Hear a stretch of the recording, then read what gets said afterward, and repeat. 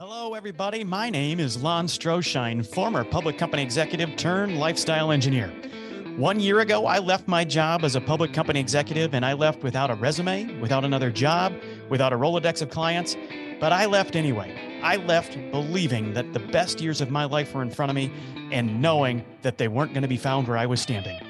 I left, and my mission has become to inspire the lives of 1,000 dudes, to inspire the dude I used to be to go do the things they want to do.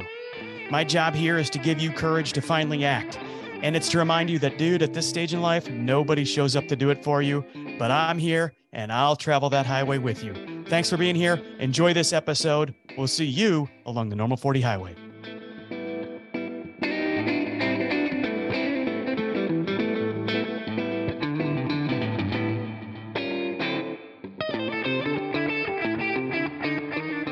Hey everyone, welcome to another episode of Normal 40, the podcast. I am your host, Lon Stroshine. I'm going to serve as your pilot. However, I am sitting here interviewing another pilot, but we're going to get into that in just a minute. Look, I tell you guys all the time, my life over the course of the last 15 months has become something that just a year ago, I couldn't have imagined being my life. And so often now through the course of a day, I show up to my calendar and I see that I've got 2, 3, 4, and on occasion, even 5 phone calls with individuals I've never met. I didn't know followed me. I didn't know that the message of Normal 40 was having an impact on. And I get to talk to them and I get to meet them face to face and I get to stand eyeball to eyeball with them. And I never know who I'm going to meet every single time I hit join meeting. And it's this little bout of curiosity and wonder that always compels me and interests me and drums up this energy that usually yields some of the most incredible conversations that I've had in a lifetime. And our guest today is certainly no different. So John Bollinger is a dude who reached out to me not that long ago, month and a half ago. And he just said, hey, he got on my calendar. He became one of these dudes who hopped into the queue and said, let's just chat. And he booked a free ramble and we ended up talking for about 45 minutes and I learned a ton. I learned a lot about John. And in the process, right off the bat, you're going to realize that one of the things we share in common is that we're both pilots. Now, in full disclosure, he's a real pilot. I just kind of tootle around in the air a little bit. He's like legit. And we're going to get into that, like full on legit. And I'm just take some good selfies in a cockpit. That's really my claim to fame. And so we talked about that, but we started talking about life lessons that you learn being a pilot. And he shared some stories. And then we started talking about, why did you reach out to me, John? And that's where the story got really, really interesting, which is this transition that he finds himself in at this point in his life. And we're going to talk about that. And we're going to talk about the fact that life can look really goddamn good on the outside looking in. And we do that intentionally. We all do it. It's called image and we manufacture it. And why wouldn't we? Why wouldn't we? But if you get to the soft underbelly of a lot of this, it takes a lot of work to make things look this good. And it takes a lot of perseverance and it takes a lot of heartache. And at some point in your life, you just want to use all of that to help other people. And that's what we're going to talk about. So I'm going to bring John into the conversation now. And we're just going to ramble over the course of the next 45 or 50 minutes. And we're just going to see where this conversation goes. So John, I want to welcome you to the Normal 40 podcast, my friend. Thank you, Lon. I appreciate it, man. I appreciate the time that you would offer me. And I want to take away that you are truly a pilot as well. I would say any real pilot is a pilot that his takeoffs equal his landings. And I think you're doing that pretty successfully. So great job. Well, so far they do equal. Both sides of the ledger have equaled. One of the first things we talked about, of course, every time we get on a call, we just kind of ramble and we're trying to learn one another. And you told me a story about, I believe it was something your flight instructor said about white marbles and black marbles. And before that, we were sharing about, if you're a pilot, you've got a story. And in fact, if you're a pilot, you've got several, but you've got 2 or 3 that you actually tell, and a few you don't tell around your spouse. We've got some of those, and you and I talked about a couple of those. And I'm sure my spouse is listening, and she's going to have some questions for me later. But if you don't mind, John, go back, share this story that you shared with me about white marbles and black marbles. Okay. Yeah, this is an analogy that one of my mentors gave me a while back. And this is a guy that I've looked at. He actually was a flight instructor of mine back in 2003 when I was starting as a young Marine Corps aviator going through naval aviation training. But I followed him throughout my career, and then our lives kind of resurfaced back when a couple of years ago when I joined my last unit.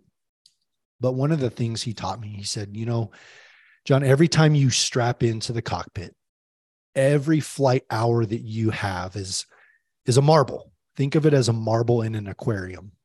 And it is a marble that you are going to reach in to that aquarium and you're going to pull out.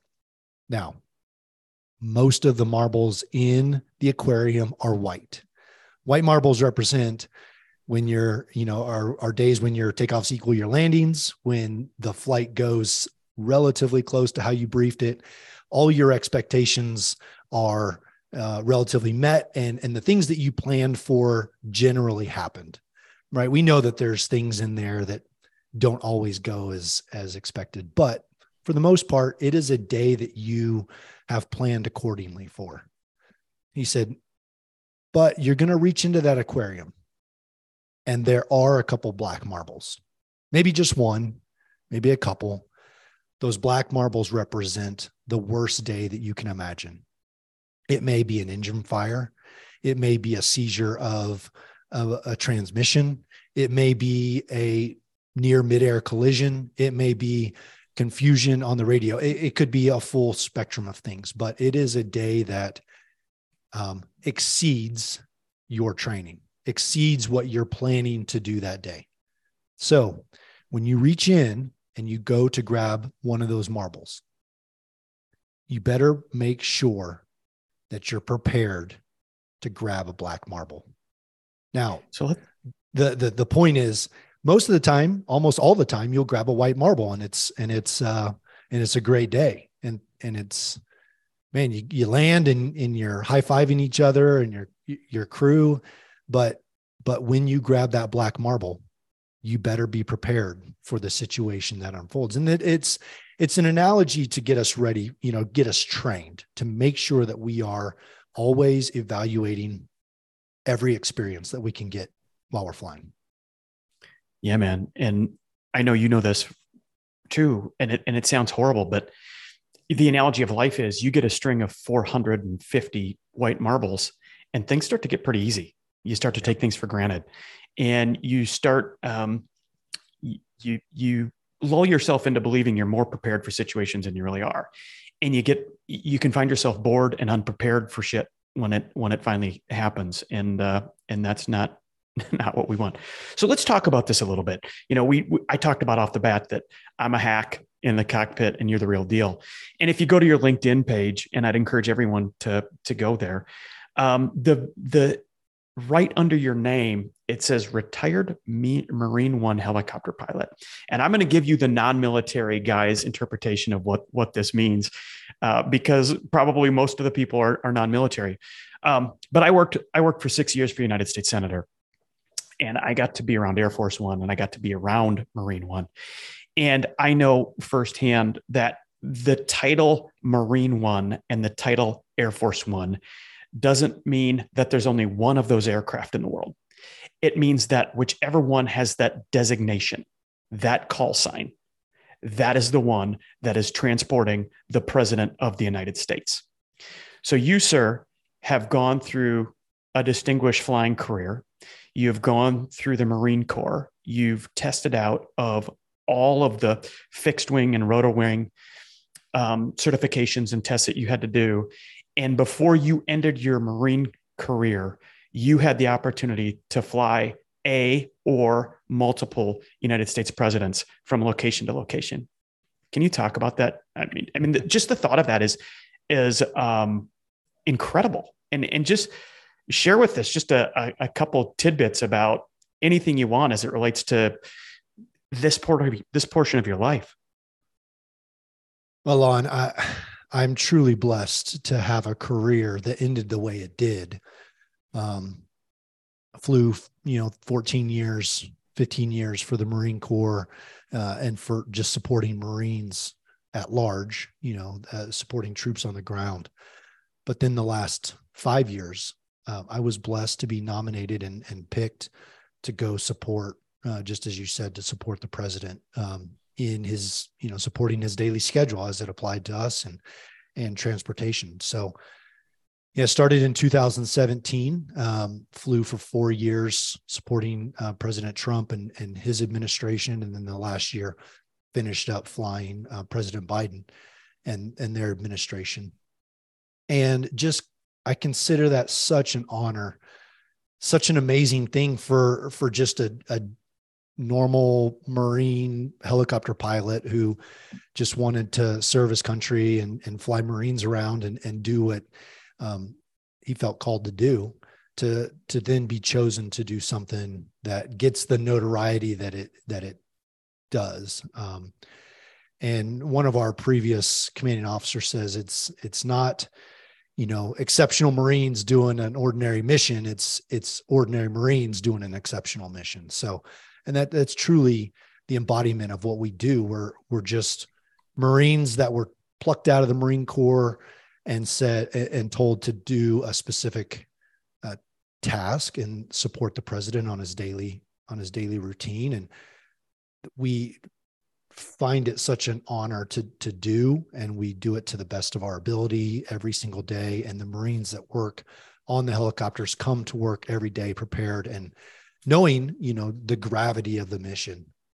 So it was a lot of great trips, a lot of great stories, but a lot of honor and dignity to that job as well. All right, man. That's incredible. And we're going to get back into that most likely just based on the ramble, but take me back, if you don't mind, take me back to the day you decided I want to be a United States Marine. Tell me about where you are, and kind of how you landed at that when you decide to join the military, any branch of the military, it's not something you do on a whim. It's something you commit a chunk of your life to. And in your case, you committed 20 years. And I wonder if you can just take us back, if you can remember that moment when it came upon you, and however it did, that I'm going to be a United States Marine. Here we go. Well, aviation's always been in my background. Uncles and cousins who flew Air Force and Navy. And then my dad started crop dusting in the panhandle of Texas when he was 14 years old. So that's, I think, the seed that was kind of planted in me. He eventually became the manager of a couple airports, Lubbock, Texas, Amarillo, Texas, and then Tulsa, Oklahoma. He managed those airports. So I've grown up in and around aviation, going to a ton of air shows. And so aviation was always attractive to me.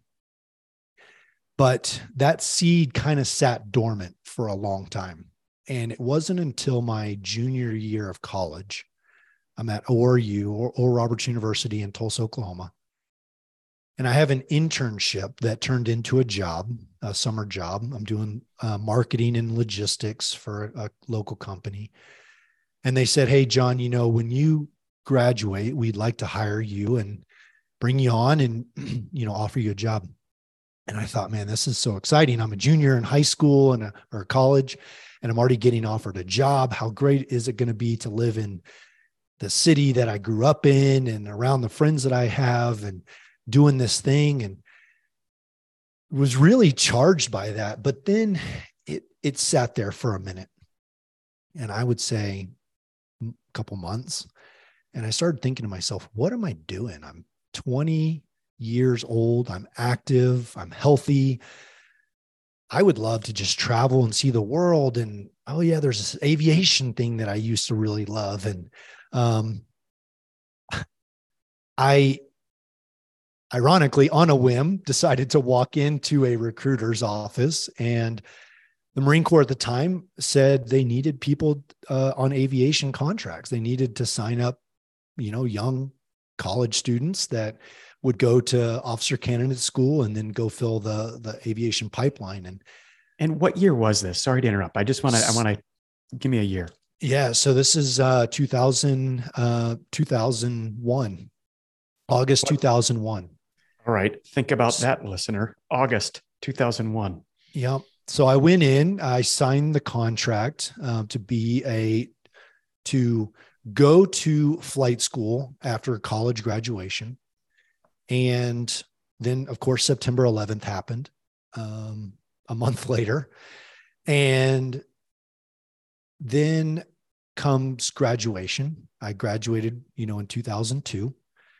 And 3 months later, I find myself at officer candidate, at OCS, officer candidate school for college graduates. And, then just started going through the wickets. And so, it's interesting that my entire career has been encapsulated by combat.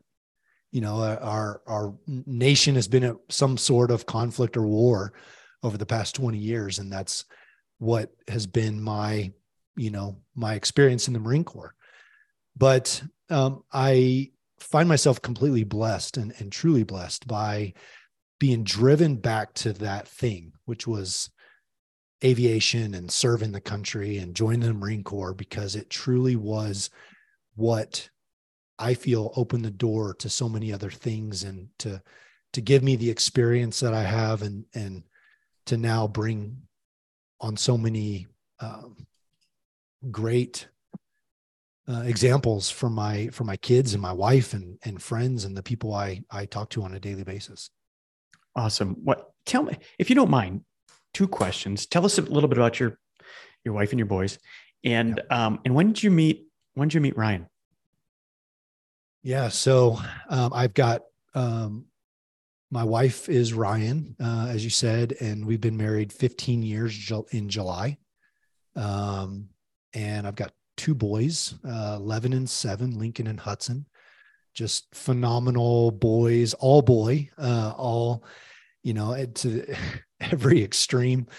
But really met my wife. I mean, it's a God story, because I won't go through it all, but when I was in 3rd grade, she was in 5th grade. So she's a little older than me, but we went to a Christian school together in Tulsa, Oklahoma. And I actually had a crush on her in 3rd grade. She moved away for 16 years, but it was really God that brought us back together. She decided to move back to Tulsa from California to go to a Bible school.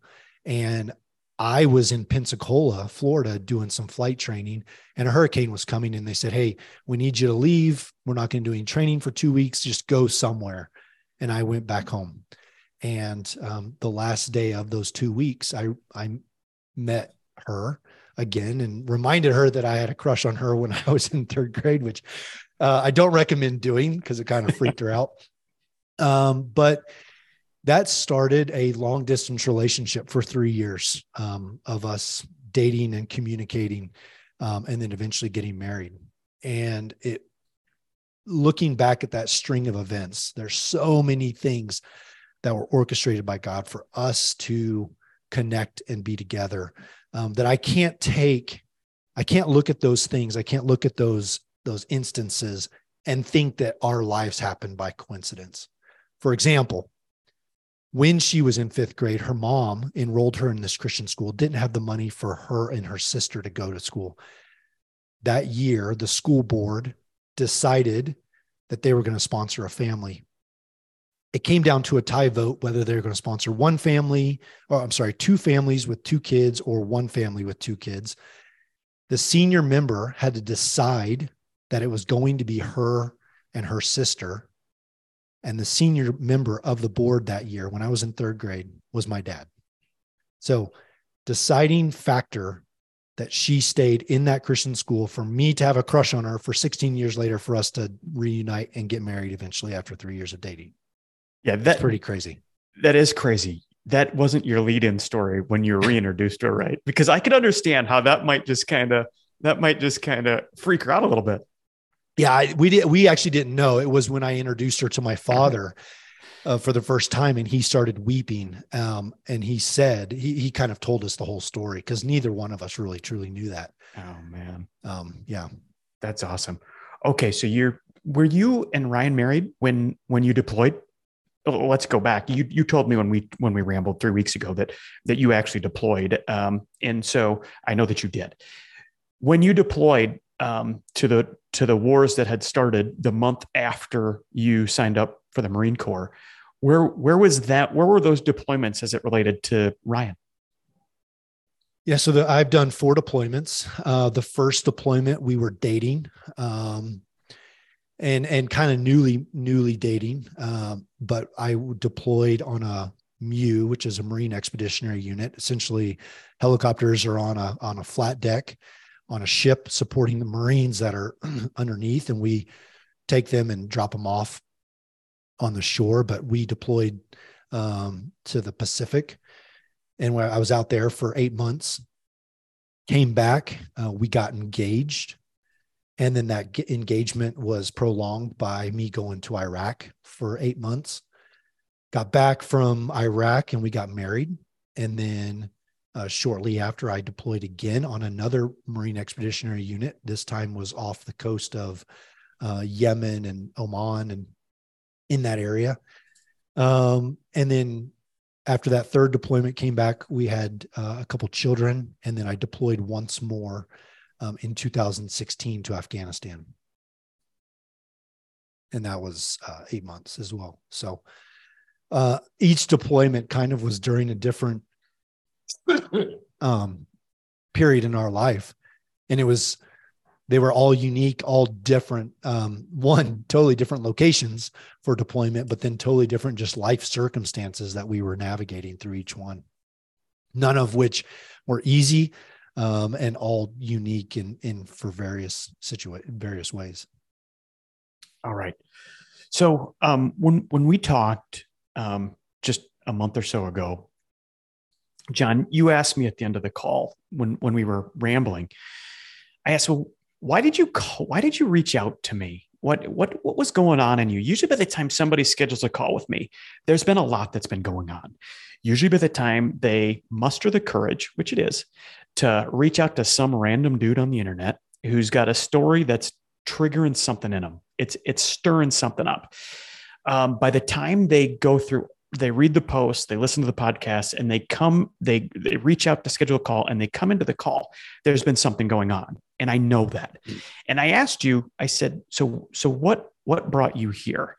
And what you said was a couple of really interesting things. You said, I'm inspired and motivated to become part of something that helps other people, especially men. I'm drawn to that. And so I was drawn to your message. You said, and you, towards the end, you said, I'm here because I want to help you. This is what you said to me. And I said, well, what do you have in mind? And you said, I don't know. And I said, well, I've got something in mind. I want to do a podcast. And you said, I'll do it. I said, okay, well, here's the thing. If we do a podcast, I want to be able to ask you anything. You said, it's done.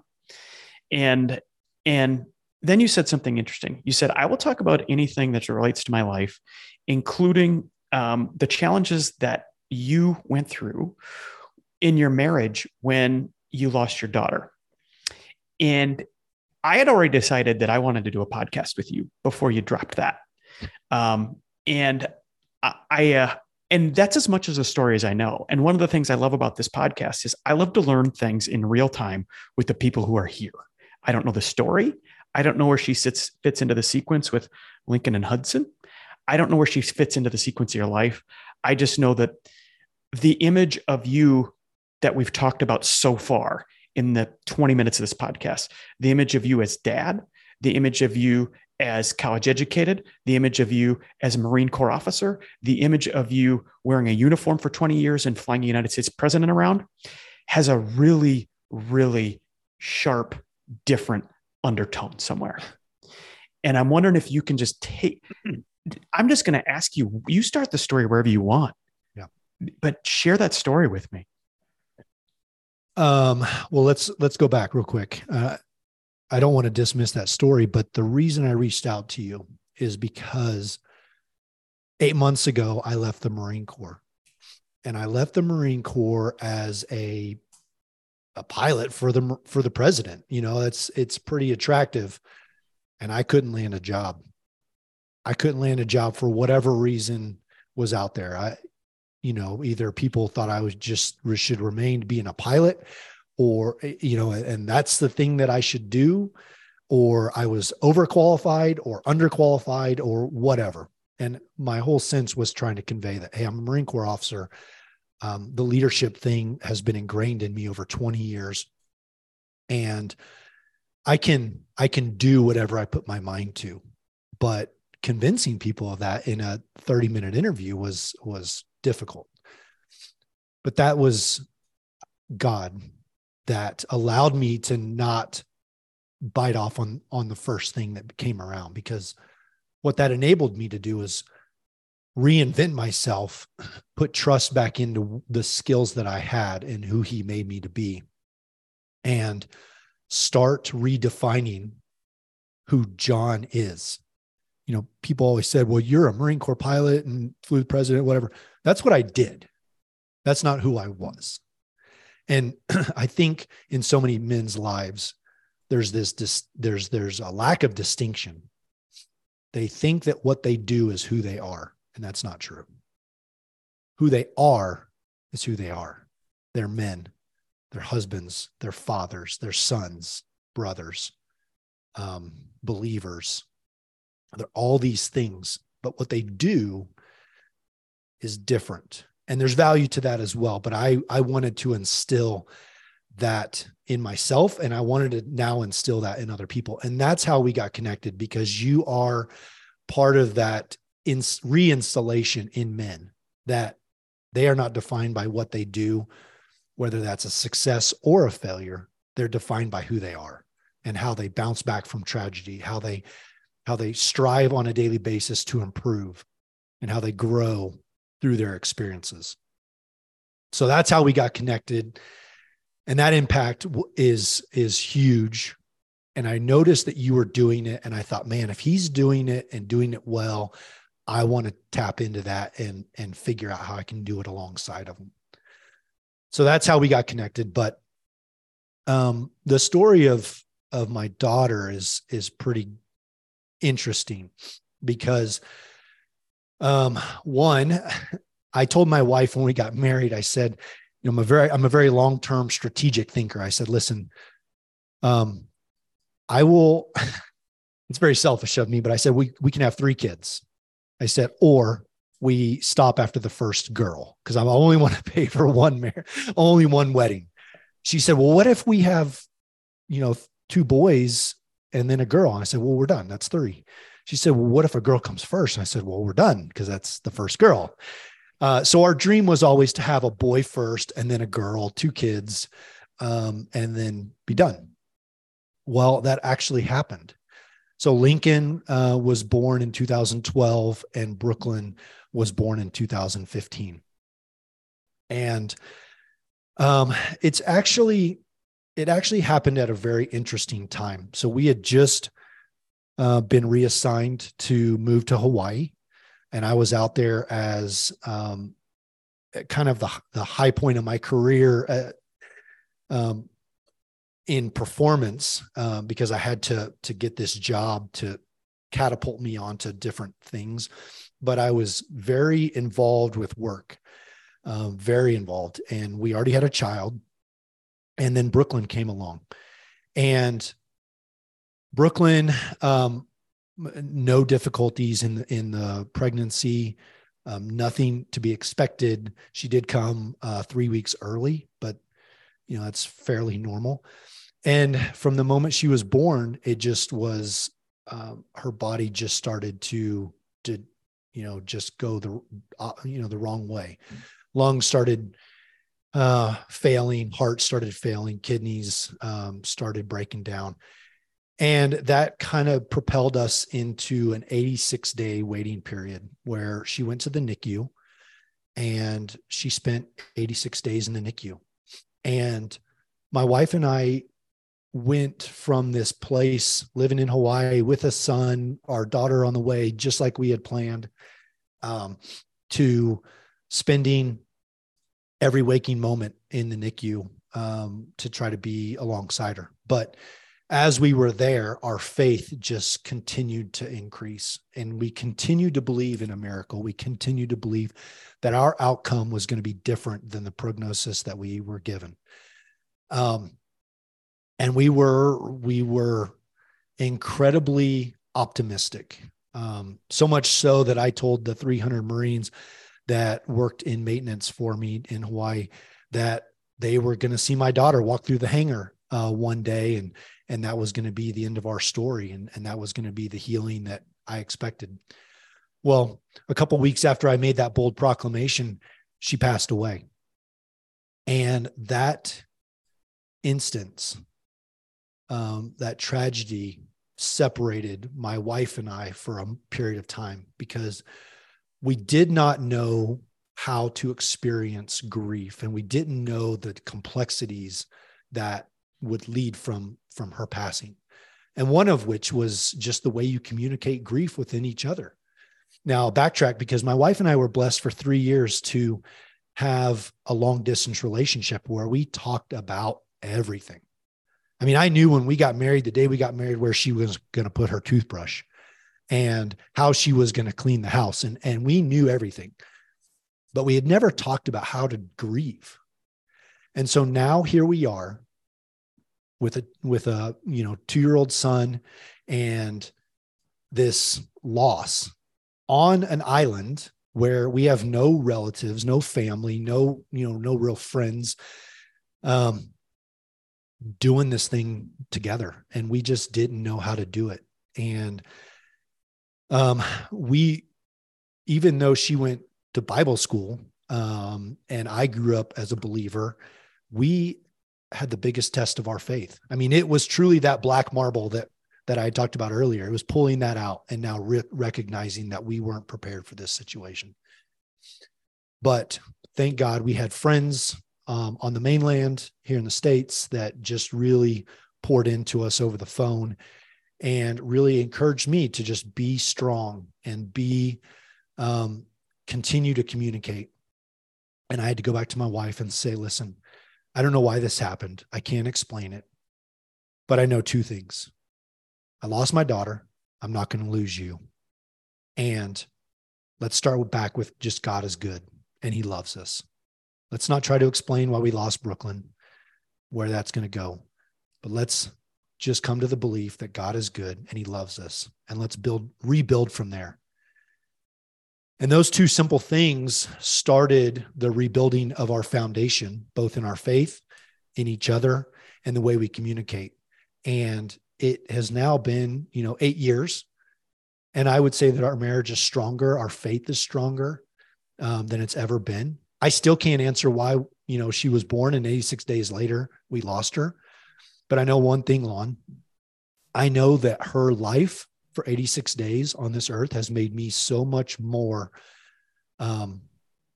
brave and so much more confident in why I'm here, that now I'm reaching out in ways that I never would have if she was alive and turned out to be a healthy daughter. So she passed away, and that process occurred. And then we were blessed 2 years later with our youngest son, Hudson, who's now 7. So she was right in the middle of 2 boys. And man, it's crazy to see, but Hudson has so many things that we think Brooklyn, so many values and so many characteristics that we think Brooklyn would have had, that we feel that she's right here with us, and know that one day we'll see her again in heaven. So, I think that her life is a testament to how powerful lives can be if we truly, fully live them out and then continue to pass on those stories once those individuals are gone. Can you share, are there things that you can point to from a personality standpoint and really from a priority standpoint? You said something so interesting.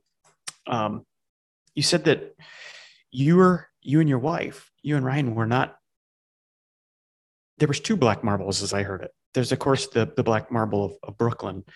And then the follow-up, because you weren't prepared for that, it led to the next black marble of your inability to know how to process it for yourself. Of course, nobody knows how to do that until you're in it. Yeah. Yeah. Black marble one. Black marble two is how do you use those around you? How you communicate? You know, the classic. You've got an emergency in a cockpit.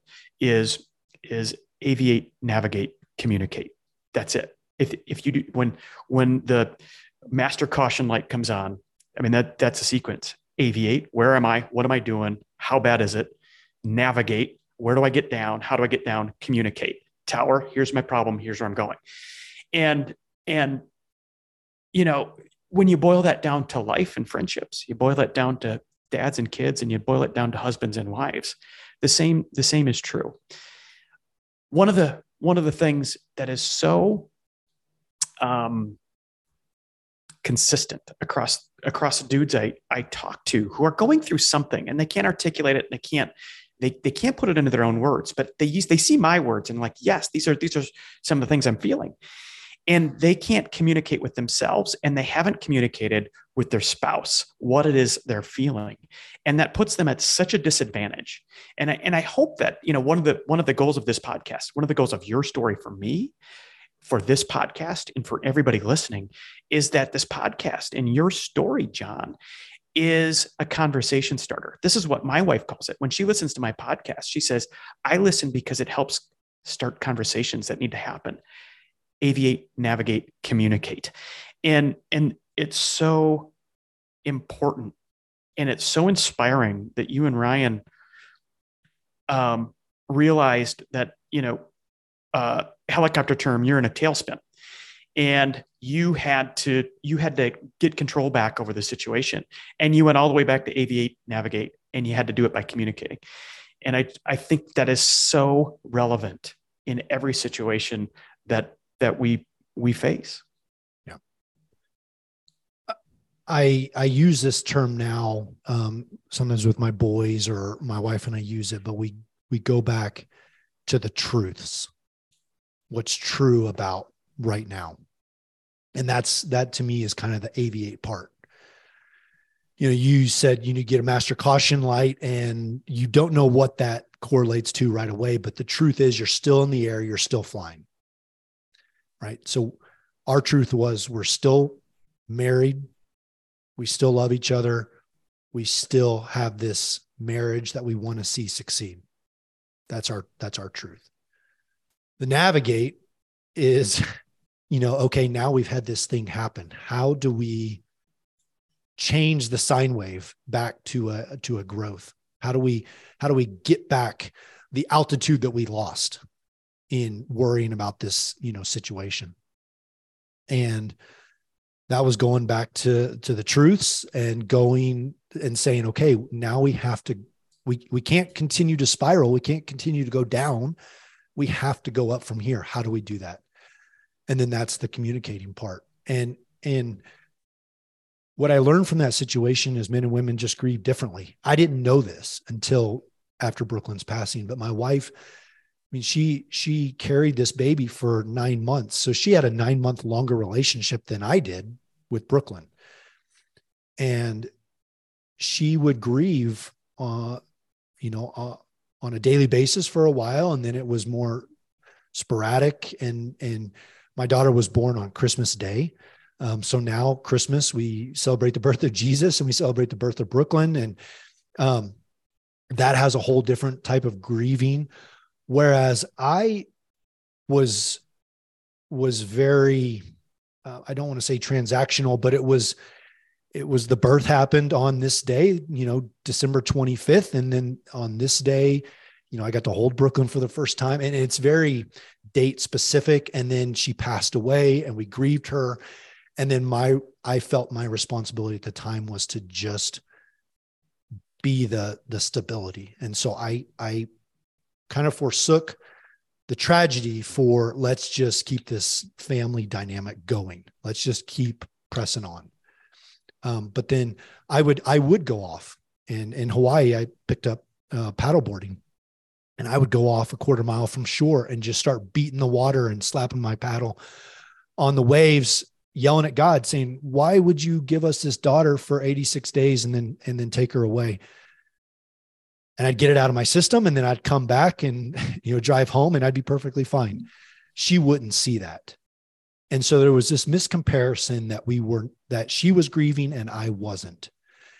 And we had to then come to this realization that we were both truly grieving. It just looked different. And while we didn't understand the reasons behind each other's grief, we didn't have to. We just needed to know that we each thought about her and grieved her differently. And then that was going to be our new normal. So. I'm going to ask you a question that might be kind of hard to answer. And you kind of proclaimed that you don't know yet. So I'm really putting you on the spot. So 86 days, Christmas baby, 86 days, the daughter you always wanted, and you had her.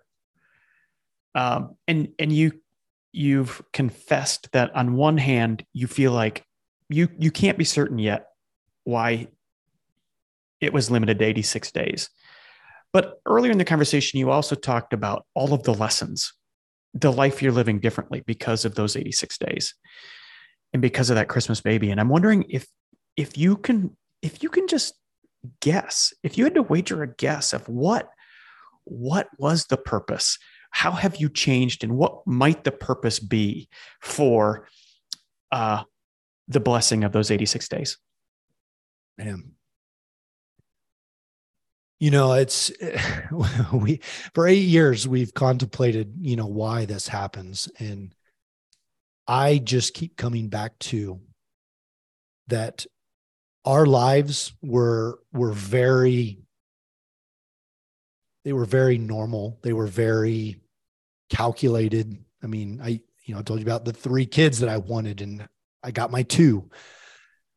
They were very planned and ordinary. And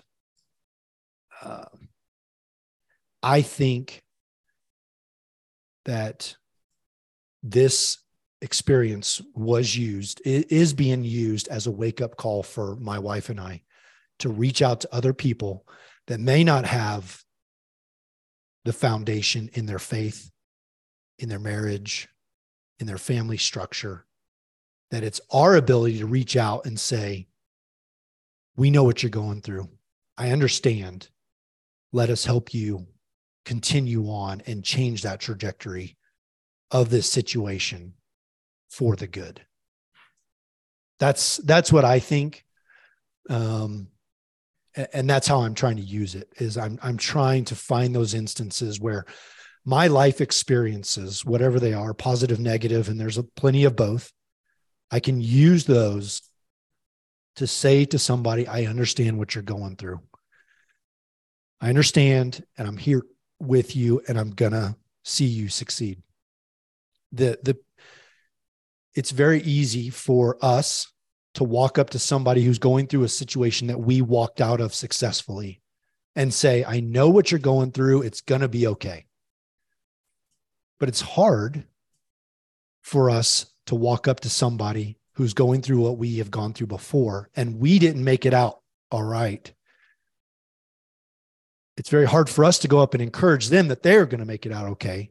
But it's also a good thing for them to see, oh, wait, not everything happens the way we expect it to. Not everything happens, the way we plan.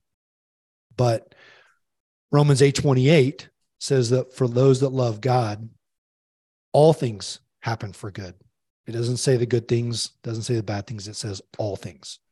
All things happen for good. So that means even though you don't understand what you're going through, and even though you can't figure out how this is going to work into a good situation, the Bible says it will work into a good situation. I talk a lot about,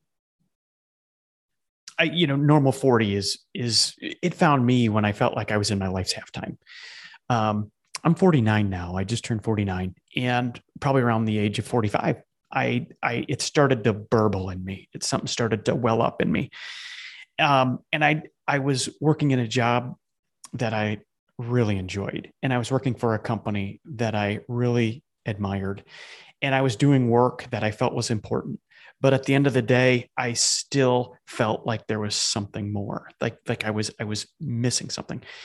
And I realized when I really sat down and I tried to digest, what is that? What is this thing I'm going through, and why? I didn't want this. I don't want to feel the way I feel. I don't want to not feel fulfilled when I've got all of this goodness, when I've got this great job, and I've got this, and I'm supported by a great company, and I've got a great boss, and I've got great colleagues, and I make plenty of money to do way more than I ever thought possible 10 years ago. Why can't I just feel good about that? And so I really wrestled with that. I've come to discover since then, fast forward a number of years in 437 conversations, just like this one, I've come to discover that we all go through that. And that might, that's a very bold statement when I say we all go through that. But I feel like anybody who's dedicated their life to something, and you dedicated your life to that point, to a spouse and the Marine Corps. That was it. And anybody who's done that over a period of time, I believe, arrives at this place where something happens, whether it happens because of an event like it did with you, I believe death and diagnosis, or drinking, or a corporate downsizing. All those D's, those can wake you up. Or it just kind of settles in slowly, and it forces you to decide. But it's this halftime event. And as you transition into your second half, you kind of want to take a clean look on what your life for the second half of your life. That is a long ass time. For the second half of your life, who is it you want to be? And it doesn't have to be who you were in your first half. It doesn't have to be in the Marine Corps. What are the ingredients and the elements of the life you want to live for your second half? And so I would ask you that question: so you've retired from the Marine Corps. You haven't retired from life. You haven't retired as being a dad or a husband. And in fact, I would suggest that you're just getting started. You're just getting started. Your second half story is in the top of the first inning.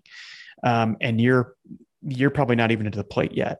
I would love for you to share what you think your second half story, when you fast forward over the course of the next 40 years, what is your second half story likely to be? What do you hope it is? That's it. You can have hopes and dreams. What do you hope your second half story is? Well, Lon, I'm going to answer that question with some advice that was given to me. It's not wrong. It's just advice. But as I was leaving the Marine Corps, one of my mentors said to me, "Now, John, as you leave, you'll have a little pension and you'll have some retirement. But you're in your early 40s. This is the key time. This is the biggest opportunity for you to make the most money in your life. So you need to hit the ground running, and you need to do it right, and you need to do it well. And don't accept, less than what you should be making." Right? He was very focused on the bottom dollar. We're in the key earning years of our life. I'm 42. That is the key time that we should be cranking in the money. And I took that, and that was a seed that was planted. And when I started to transition out of the Marine Corps and move out from Virginia to Colorado Springs, that was sitting there being cultivated. And then I had somebody, when I got out here, say, "Hey, John, you're in the key prime of your life. You're in the early 40s. You're in the time where your kids are young and they're impressionable, and you're hitting a stride in your marriage, and your friends are the friends that you've established and made. Now is the time that you really press in and you give them and your faith everything you got." So on the one hand, I'm in this key earning potential period. And the other hand, I'm in this time where I mean the most to the people around me. Which one do I want? And I truly had to think about that. Not that it was a hard decision, but I had to truly think, okay, is it one or the other? And it's not one or the other. You can have both, but what's your focus on? You can have both if you don't focus on the earning and the potential, and you don't focus on just neglecting, and just neglecting work and putting it in to your family and your kids. But I truly believe that if you focus on making the relationships that you have in front of you better and making it better for your kids and your wife, that then it's going to transpose into what you're doing for money, for that career, for that stability. And so the answer to your question is, for 20 years, I've put my family essentially on hold as I deployed and achieved these, different ranks and different deployments and these different goals. I came out here with the desire to plug in and be closer to my boys and my wife and bring back the friends that I had and maybe neglected for the time that I was in the Marine Corps. And now I'm finding that there's so much value, not monetary value, but there's so much value in that now what I'm doing for money is so much more rewarding and so much more genuine. And I'm able to give so much more depth to that than I ever would have if I just came out here and tried to get into a contracting job or just was moved by the bottom dollar. Man, talk a little bit about what you are doing now for hire. So I'm kind of a fish attracted to shiny objects, but the first and foremost thing that I do is I'm growing out a coaching business, and I'm taking men who are just like me, who have limiting beliefs, who are experiencing imposter syndrome, meaning they've done something for a greater part of their life. They think that they're defined by that thing and they've got to stay close to that specialty. For me, it was flying helicopters.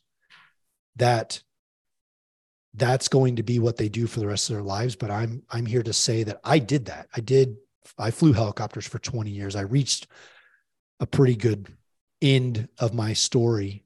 And now I can reinvent myself. Even though it is hard, even though you do have this feeling that you're no good and why should anybody trust you doing that thing? But I'm here to help men realize that they're only limited by what they think they're limited by. They're limited by their beliefs. They're limited by society, not by themselves. And they just need to cultivate that and refine that idea and apply a little bit of action. So I'm coaching, and then I started, I do have a passion for real estate. So I started a real estate development company, who's actively looking for projects to renovate and develop. And that's kind of cool because we're just essentially putting a facelift on places that people have walked by for 20 years and they see it and they see a 2-story building. And for them, that's always going to be a 2-story building. And that's the only potential it's ever got. But for us, it's going to be a 6-story building and be so much more than it could be.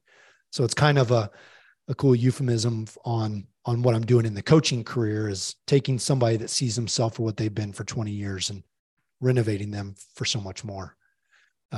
So yeah, those are the 2 primary things I'm doing right now. That's awesome. And do you have a website? So we do. I am on LinkedIn. And that's where usually most of the coaching clients can reach me.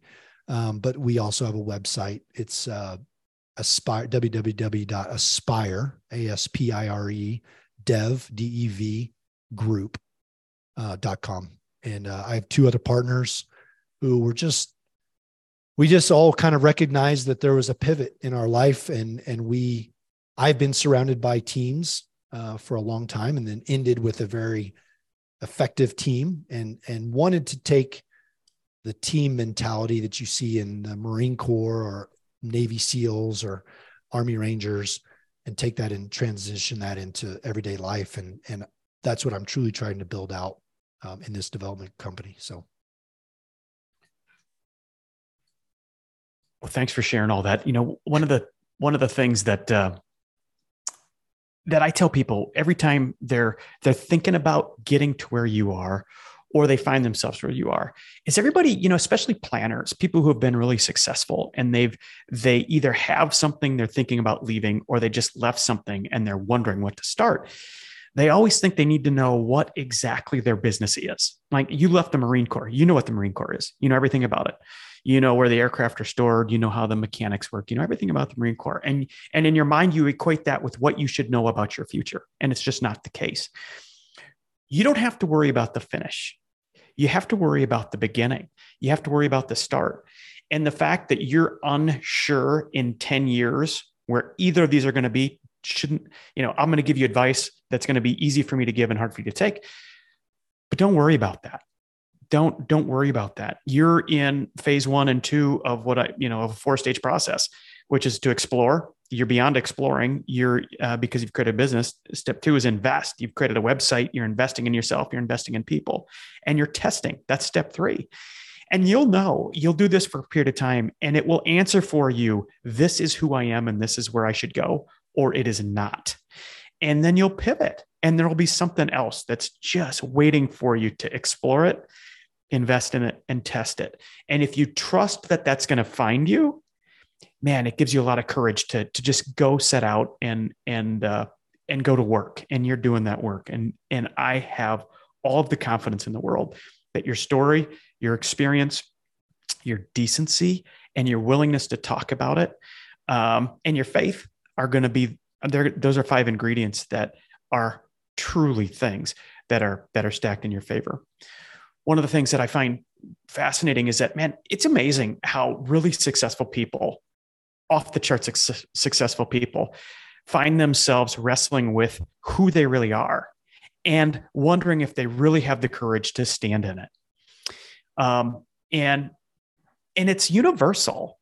It's universal. I did a speech to a graduation, honors college graduation about a year ago. And I asked the honors college dean, I said, so what should I talk about with these students? And these are the best of the best. And she's like, you know what? They all struggle with imposter syndrome. And I'm like, are you kidding me? These people? Yeah. So that was the whole message to that group, is that the hardest thing, and this is true for everyone. I believe it after a 20-year military career for you, after 20-year executive career for me, the hardest thing you have to wrestle with eventually is, who am I really? And do I have the courage to go do it? Yep. And that is something that it's not obvious. It's not free. Nobody shows up and does it for you. You have to go figure it out. And it's scary. Oh yeah. And the other thing I'll say, that when you get into your 40s and you've had a successful career, is that people don't know how hard shit was to get where you are. They don't know all the things you had to do, the failures you had. And a lot of times we don't like to talk about our failures. We don't like to wear them, but you shared with us some of the hardest things in your life. And one we just bounced right over the top of. And at some point, and maybe we can talk about it just a few minutes, we're already going long, but it's so fascinating to me because I hear it again and again. The people who find me have one thing in common, one major thing in common. I mentioned that the thing they have in common is that they all have dedicated their life to something. So in your case, it's the military, a career in the military. For others, it's doctors, people who have been in the ER for the last 6, 8, 10, 12, 15 years. And before that, they were students for 8 or 10 or 15 years. Yeah. Attorneys, partners, accounting firm partners, people who have dedicated their whole life to accounting, and small business owners who have dedicated their whole life to a single business that they started from their college dorm room or shortly after college. They get to this point where they wrestle with something, and and they want to go have a chance to be something else. And when you transitioned out, here's my point. You mentioned, and I hear from so many people in the military after they transitioned out, after just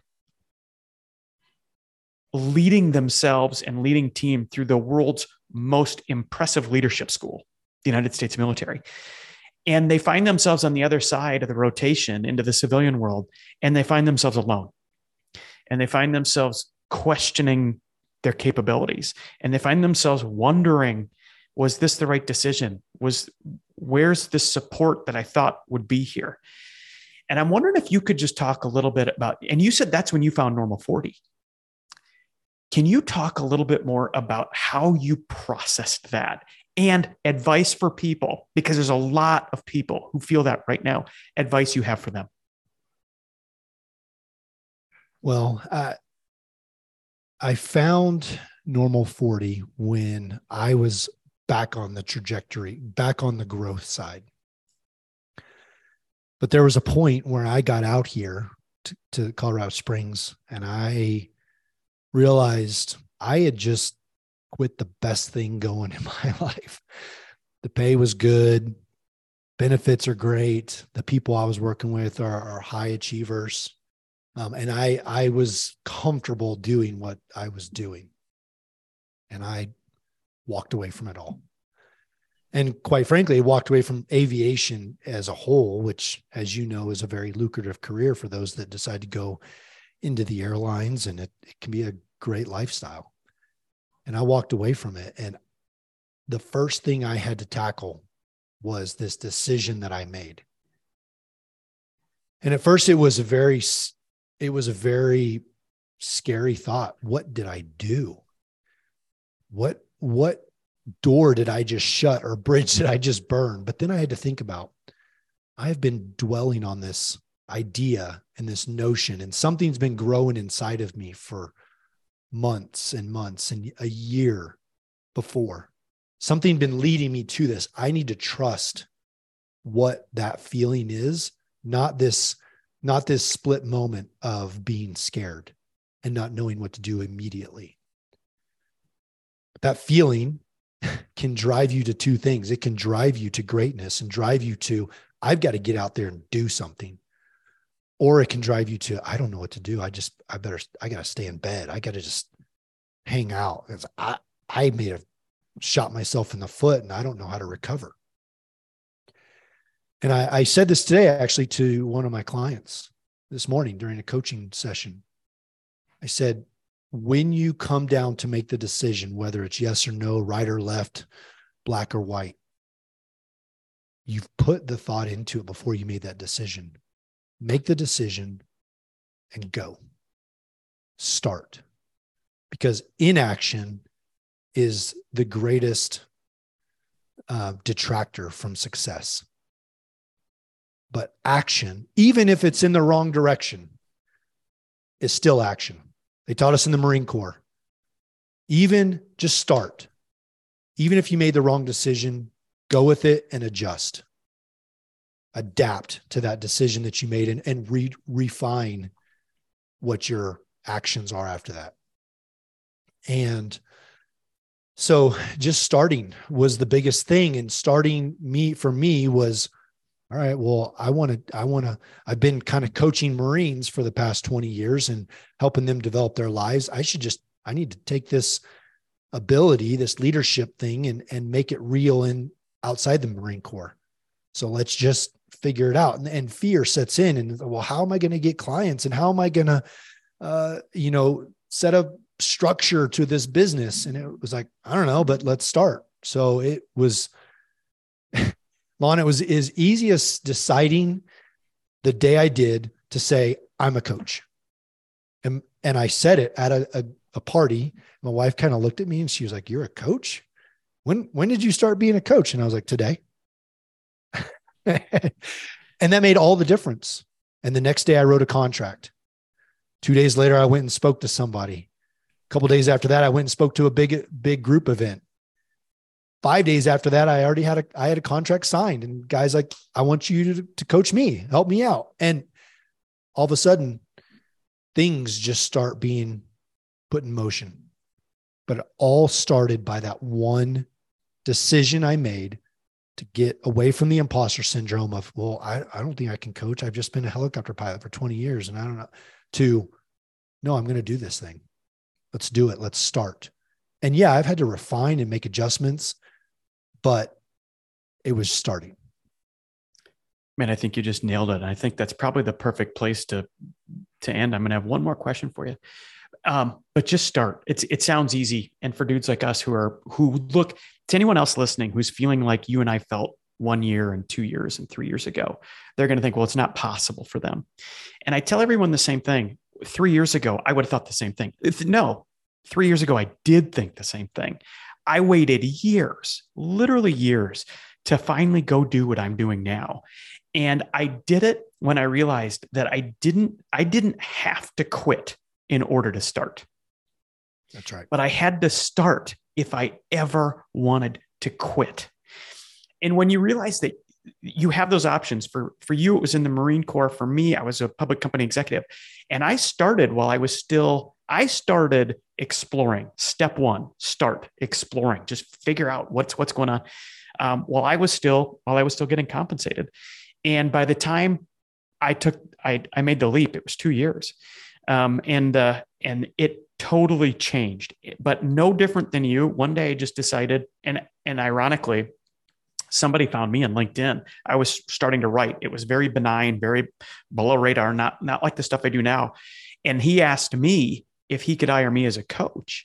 Now, I had got my coaching certification for my company. I was a coach inside my company, so I had that. But same thing. I wonder if this individual wouldn't have said, "Hey, can I hire you?" How long I would have wrestled with, "I'm not ready," versus, "All right, let's just do this and get going," and just kind of put our own opinions of ourselves and our own self-doubt to the side and say, "Nope, I'm a coach. Today I start. I'm going to start exploring, and I'll know in 1 day, 1 week, 1 month, or 1 year if this was a good decision or not. But today, I'm a coach." I just absolutely love that. Yeah. So my last question for you, John. I want you to, of course, use your experience, and I want you to channel the people who are usually listening are the people who have a bet left in them. They're the people who want to do something that they're unsure they're capable of, even though that's the wrong assumption. They're unsure they should do because they're the provider, and they're unsure they'll be supported when they do it. What advice do you have for that person who wants so desperately to have a different life in 1 year from now than they've got now? What advice do you have for them that just may be the thing they need to start? Man. Well, just starting is the key, but really, I think we get sucked into the comparison of successful people, and we don't realize where they've come from. Malcolm Gladwell talks about it in his book. I think it's The Tipping Point or Outliers, one of the two, where he talks about these, the greats, the Beatles, Steve Jobs and Bill Gates and all these individuals that have made names for themselves. But he wants to really highlight where they came from. And it's the 10,000 hours of work that they did that no one saw. That was under the radar. That was in the basement late at night before they hit greatness and showed up on everybody's radar. And sometimes those hours are long. This picture behind me, both of them flying the president. These are highlights of 20 years of work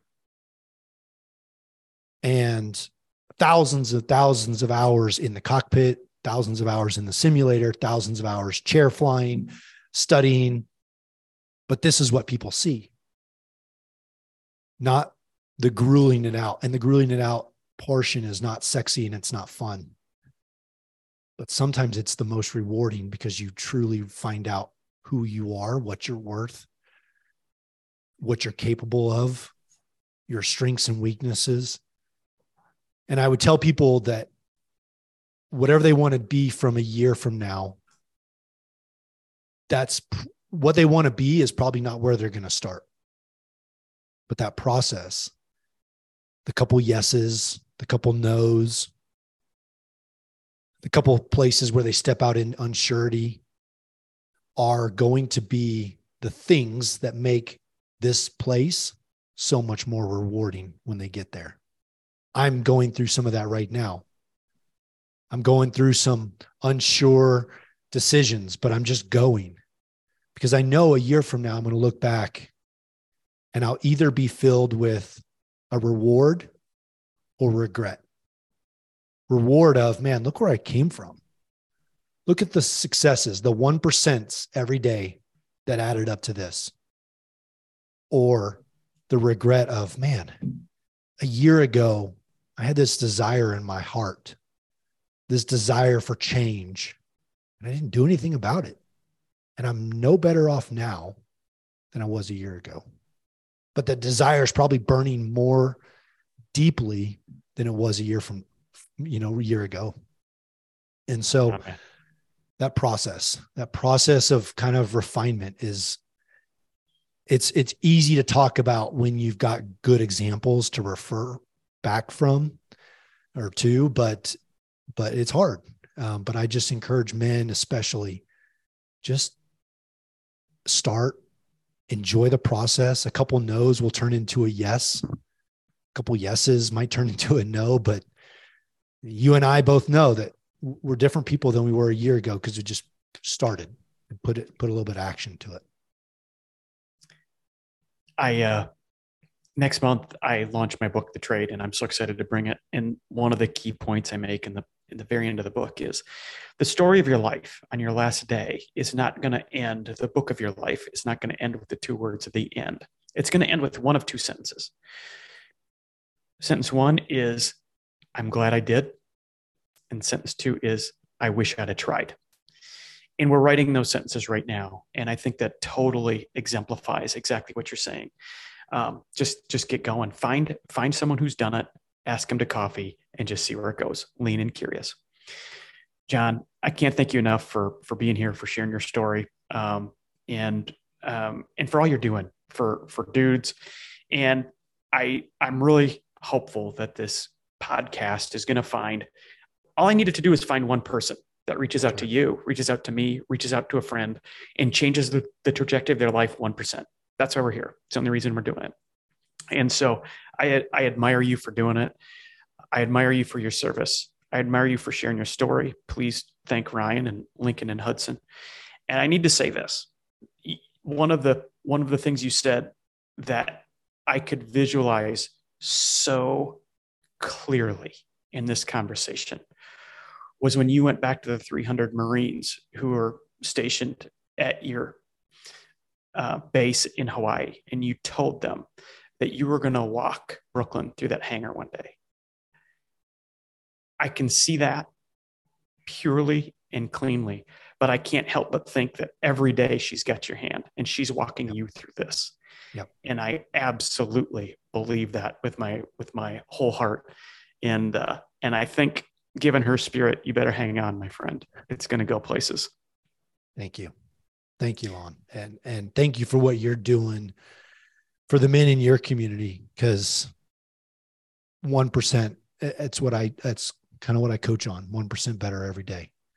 Enjoy the process and respect the progress that you've made over the past however much time. And you're doing that, man. So thank you. All right. I'll put in the show notes how to get a hold of John and where to find him. And for us, that's sign off, man. Thanks for being here. Thank you, Lon. And I'll see you on the next page. All right. I'll do an outro after this but I'm not going to edit one word out of this. It's going to go as is. I hope it's okay. It was great, man. You did fantastic. I want to say this, whether this helps or not, this podcast, but I truly want to plug into whatever you're doing. If I can Um, be a, just an advocate, funnel people your way, push people to pick up your book, whatever it is. Think about it over the next couple of days, weeks, and let me know. Cause I said this when we first met, being in aviation, being a man, being in our 40s, coming from these super high levels of, of placement and progress and success to starting over. I want to help in any way that's possible. So if you're ever out here doing a thing or you're ever close, I just want to help out. So You got it. And I would love that. I mean, the easiest thing you can do, you just did one. I mean, that's not the easiest thing. You just did one hard thing, one thing that most people don't do. I don't mean easy in the sense of easy to do. It's just, I think you know what I mean. But promoting my book is going to be helpful just because I am really proud of it. It is purely me. And I think it's gonna help a lot of dudes just to wake up to the control that they have and they've given away. Got it. And I think that's great. So that'll be super helpful. But I do have I really believe, so I'm a year into this. And it's sort of amazing what's going on. It's still just me. And so I'm getting, my calendars are full and I'm kind of getting out over my skis a little bit, but I still have another dream. And that's that I want to bring people together. I believe that doing this is great and helpful, but I have something calling me to two things. One, bringing people to the farm. So every picture you see and post from me at the farm, I've got a calling to bring people there and do some fellowship there that help people in real time. And then do something in Colorado in the mountains. And I'm sure that came from, I'm a flatlander from South Dakota, but when I worked at Raven, and I keep looking up here because the building I worked in for 14 years, I'm in a temporary office, but the building I worked in is right there, right across the street. So it's kind of awesome. But for about 12 of those 15 years, we did strategic planning retreats that I was responsible for in a bunch of cases at Raven, in the mountains of Colorado somewhere, you name it, all over in the mountains. And it was such a wonderful place to have deep dwell time personally, and then nature to go escape into, whether it was hiking a 14er or just hiking what was back behind the resort. And so that's my other half of my dream. And man, when I come out there to do that, let's figure out how to make this work. Done. That would be spectacular. And then we can go flying together at some point too. Let's not rule that out. Perfect. I love it. How can I be supportive of you, man? I'm hoping, look, I don't know. I hopefully I'll put in the show notes a link to your stuff. I don't know who reads show notes, whatever, but anything I can do there, just let me know. Well, I mean, if you recognize somebody, and I have a mentor here, not a mentor, a friend. His name's John McCaskill, Navy SEAL. He is a Navy SEAL commander. He does mindfulness. Men Talking Mindfulness is his brand, but he does meditation and mindfulness and kind of a lot of introspective stuff. But we share a lot of coaching clients. Actually, he says to me, "Hey, I got this guy that's interested in coaching. I don't have the time, or maybe it's not really what I'm looking for." But, I think the coaching community, us, he and I, you and I, we have access to these people that don't know what they need. Right. And so as we farm out these needs that they have, if there's somebody that I can help that you think, hey man, John's right up this guy's alley, I'd love to do that. And the same for me to you. And so that's all I need is just a little bit of support. And this, like you said, if one person listens to this and hears us and takes action and makes the decision to put their family first or their kids first or be more proactive in those things, man, then we've done the right thing today. Yeah, I totally agree. John McCaskill, that name is so familiar. Is it not? Is he an author? Has he written anything? I don't know if he has. That's all right. Yeah. Just it's so interesting. And I mean, I don't know what it is. I've used that word too often already in this conversation, but I don't know what other word to use. And it didn't dawn on me for the longest time. I'm a civilian, career civilian. I've never donned the uniform. I've never gone to war in defense of our country. I've never had that responsibility, obligation, or call. But so many people who are very successful, high ranking, impressive, the epitome of leaders who are just about to, recently did, or once upon a time did transition out, find me. And I don't know what it is about the message. I don't write to military. But there's something. I mean, so like my lead endorser, I don't know. I let it out yesterday, and I had no connection to him. General Stanley McChrystal. I wrote him a heartfelt letter, and I just said, "Sir," and I told him just what I told you. I've never worn the uniform. I've never been called to the front lines in defense of our country. I haven't achieved nearly what you have, but he did impact my life at a point in time, and he didn't know it.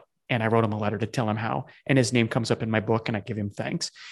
And he shot me, and I mean, it was this most. I wrote him a letter. I sent it the old-fashioned way, and he emailed me and said, "I'll read your book, and if I like it, I'll endorse it." Like, yeah, of course. I sent him the book. 48 hours later, over Easter weekend, he sends me a thank you for sending a book, his endorsement, and offered to be helpful going forward. I mean, it's just, the guy just blows me away. But, and if you go through and you'll see my endorsements, it's former USAF, it's Marines, it's Navy. I mean, it's just all over the board. My whole point is this: maybe this isn't an accident either. And that you and I are talking, General McChrystal, John McCaskill, my vision and dream. I really think that I could announce a group. I could put out onto Normal 40 and say, a small group of us coaches are doing an event at this time, at this place, and it's X amount of dollars, and it's not free. And you're going to learn mindfulness. I don't do mindfulness. Do I think it's valuable? Hell's yes. Yeah. Do I think mindfulness taught by a Navy SEAL is pretty badass? Hell yeah. And your story and the fact that you're earlier in the transition, but are a coach and are helping people, all compelling. I don't know. Maybe it's just worth a dream session for us. Nobody's obligated to say yes to anything. And we're just spitballing about what might be just fun to try. Hey, we're exploring, man. Top of the first. Let's explore. Well, that's exactly what we just talked about. I mean, hey, let's give it a shot. And if it doesn't work, a year from now, we'll just look back, laugh, and have a beer over it and say, man, at least we got to hang out for a couple hours. That's the epitome, I think, of what you and I are trying to push out to guys is like, okay, so you had this brainstorm, you were hell bent on doing this thing and you did it and it didn't work out. What's the worst? Okay, maybe you wasted a couple dollars, a couple hours, but the friends you made or the experiences or the stories or, whatever is truly the valuable part of it. So you'll never regret it. There is a whole host of opportunities. What you just described is exactly what I'm talking about. And if you got the idea, I would love to entertain it and just be helpful.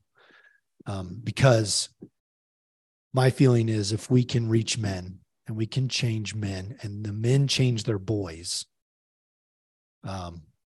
families and our communities are going to be off to a much better start than they're on right now. And that's what I want.